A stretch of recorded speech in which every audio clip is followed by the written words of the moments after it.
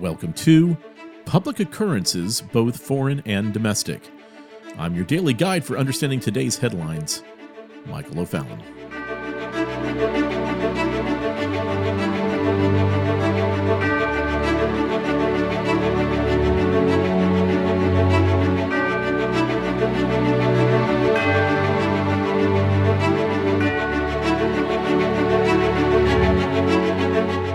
Whether you have a dog or know friends that have a dog, you can remember those days when you first brought your newfound pet into your home. You remember the early days when you thought you could train up your German Shepherd, your Australian Sheepdog, your French Poodle, or your American Bulldog, and because of your efforts and your training, your beloved pooch wouldn't pee on the carpet, or chew up your shoes, or nip at friends when they were coming over to visit. You eventually came to the point where you knew for you and your new pet to be able to coexist, you were going to have to take your dog to obedience training.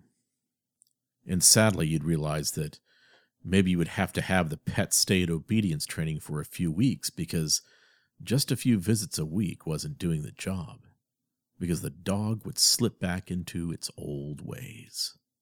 So you'd make the decision to send your unruly pet, stuck in its ways, to a few full weeks of true taskmasters who would not put up with the dog's disobedience. The dog would have to conform to the obedience training's new ways, or else. With the trainer showing strong, immovable, non-negotiable dominance over the pet. And then, after a few weeks, you would need to go and be with the dog for continued obedience training, making sure that you knew that you couldn't give in to the dog's old ways. Immediate obedience and stern new ways of acting and reacting to the dog had to be employed at all times for this to work. For the dog to know that there was no going back to his old ways. There was no going back to normal. What was learned by both your dog and you in obedience school was the new way. And now you might be understanding what has been going on in your world, in your nation, and your state over the past year and a half. Your president, prime minister, governor, or maybe your mayor has taken you to obedience training. You have just finished a year and a half of obedience training, and it's going to continue. Because now you have lost your rights. You have accepted precedence. Because you are now pets of the supranational state, and you must obey. And just like how you would punish your dog by not taking him to the beach or to the park if he was a bad dog, or maybe you would give him a treat if he was a good boy, you are now pets of the new totalitarian tyrants. And when they tell you to stand down or mask up, or when they tell you it's time to get your shots, you obey. And discipline is employed by your masters if you disobey. And all of a sudden you start to realize that we're all losing our humanity. That we've become pets of the state. You've also become the pets of the social media overlords. And the really, really bad stuff, folks, hasn't even started yet. If you were in Australia, or in New South Wales in particular, people were told that they may not travel into other Australian territories without permission. They may not remove their masks to talk to one another. Australians must continue to move to their specified destination without stopping and without chatting. New Zealand Prime Minister Jacinda Ardern put the nation on a 3-day lockdown Tuesday after a single case of community-spread COVID-19 was confirmed in Auckland, the country's largest city. And with this new case, New Zealand's first, by the way, in 6 months, it was diagnosed in a 58-year-old man who was just visiting, though it is not known how he contracted the virus that causes COVID-19. Prime Minister Ardern ordered a complete lockdown and shutdown of New Zealand over the one single case. So she put stay-home orders in force.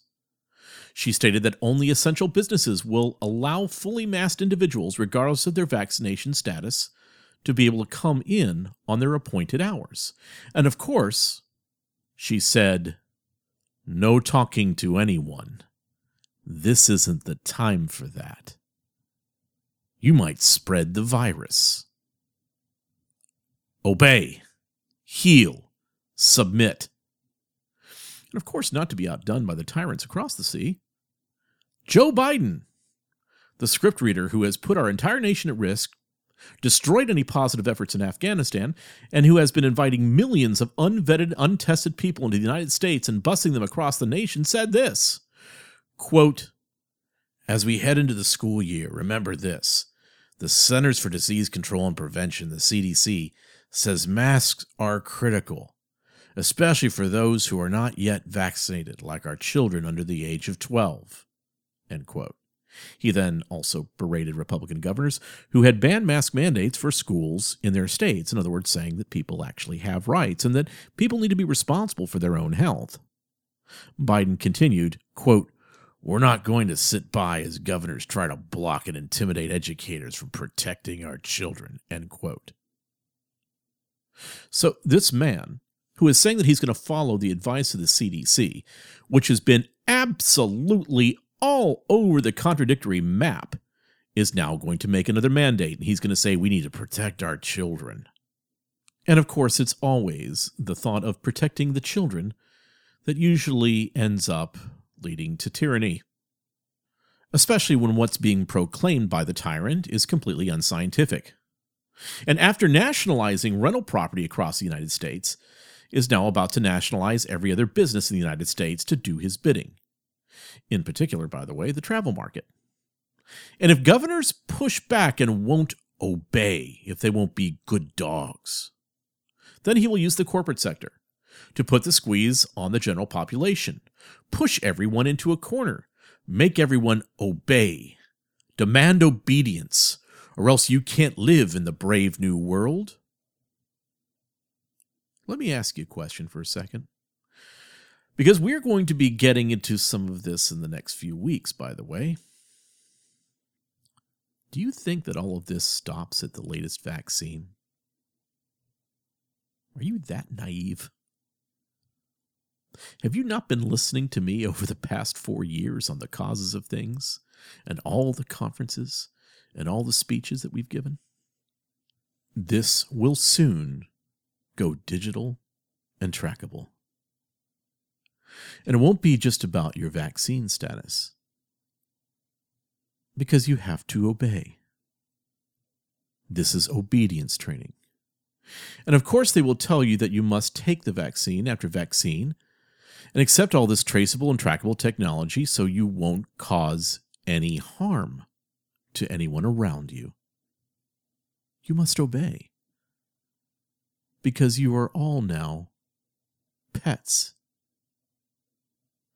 What are you going to do when they tell you that what you believe and what you think is dangerous? When they tell you that your faith and your ideology can no longer be tolerated because you are a danger to other people and you have to stop thinking the things that you think? Well, you're going to have to obey because you're now pets. What will you do when they tell you that you can't drive your car anymore, that you have to use the automated and satellite-controlled vehicles that avoid all wrecks in the future? When they explain that for you to keep on driving means that you are the danger. You are the threat. Because those of you who don't just sit and let AI, artificial intelligence, do the driving for you, are a threat to other people. Like a bad dog that got outside of his fence. That's you. You must obey because you're a pet now. This is all coming. But here's one thing I do suggest. Don't be the beaten and cowardly dogs like New Zealand is. Don't be the beaten and cowardly dogs like those in New South Wales, Australia are being.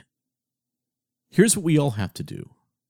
Now is the time to stand. Now is the time for civil disobedience. Now is the time to take your nation back. Now is the time to take your liberties back. Because remember, to them, you are no better than dogs. And ladies and gentlemen, we are not pets. We are human beings made in the image of God, and we have no masters but God and God alone. I'm Michael O'Fallon, and I will see you tomorrow on Public Occurrences, both foreign and domestic.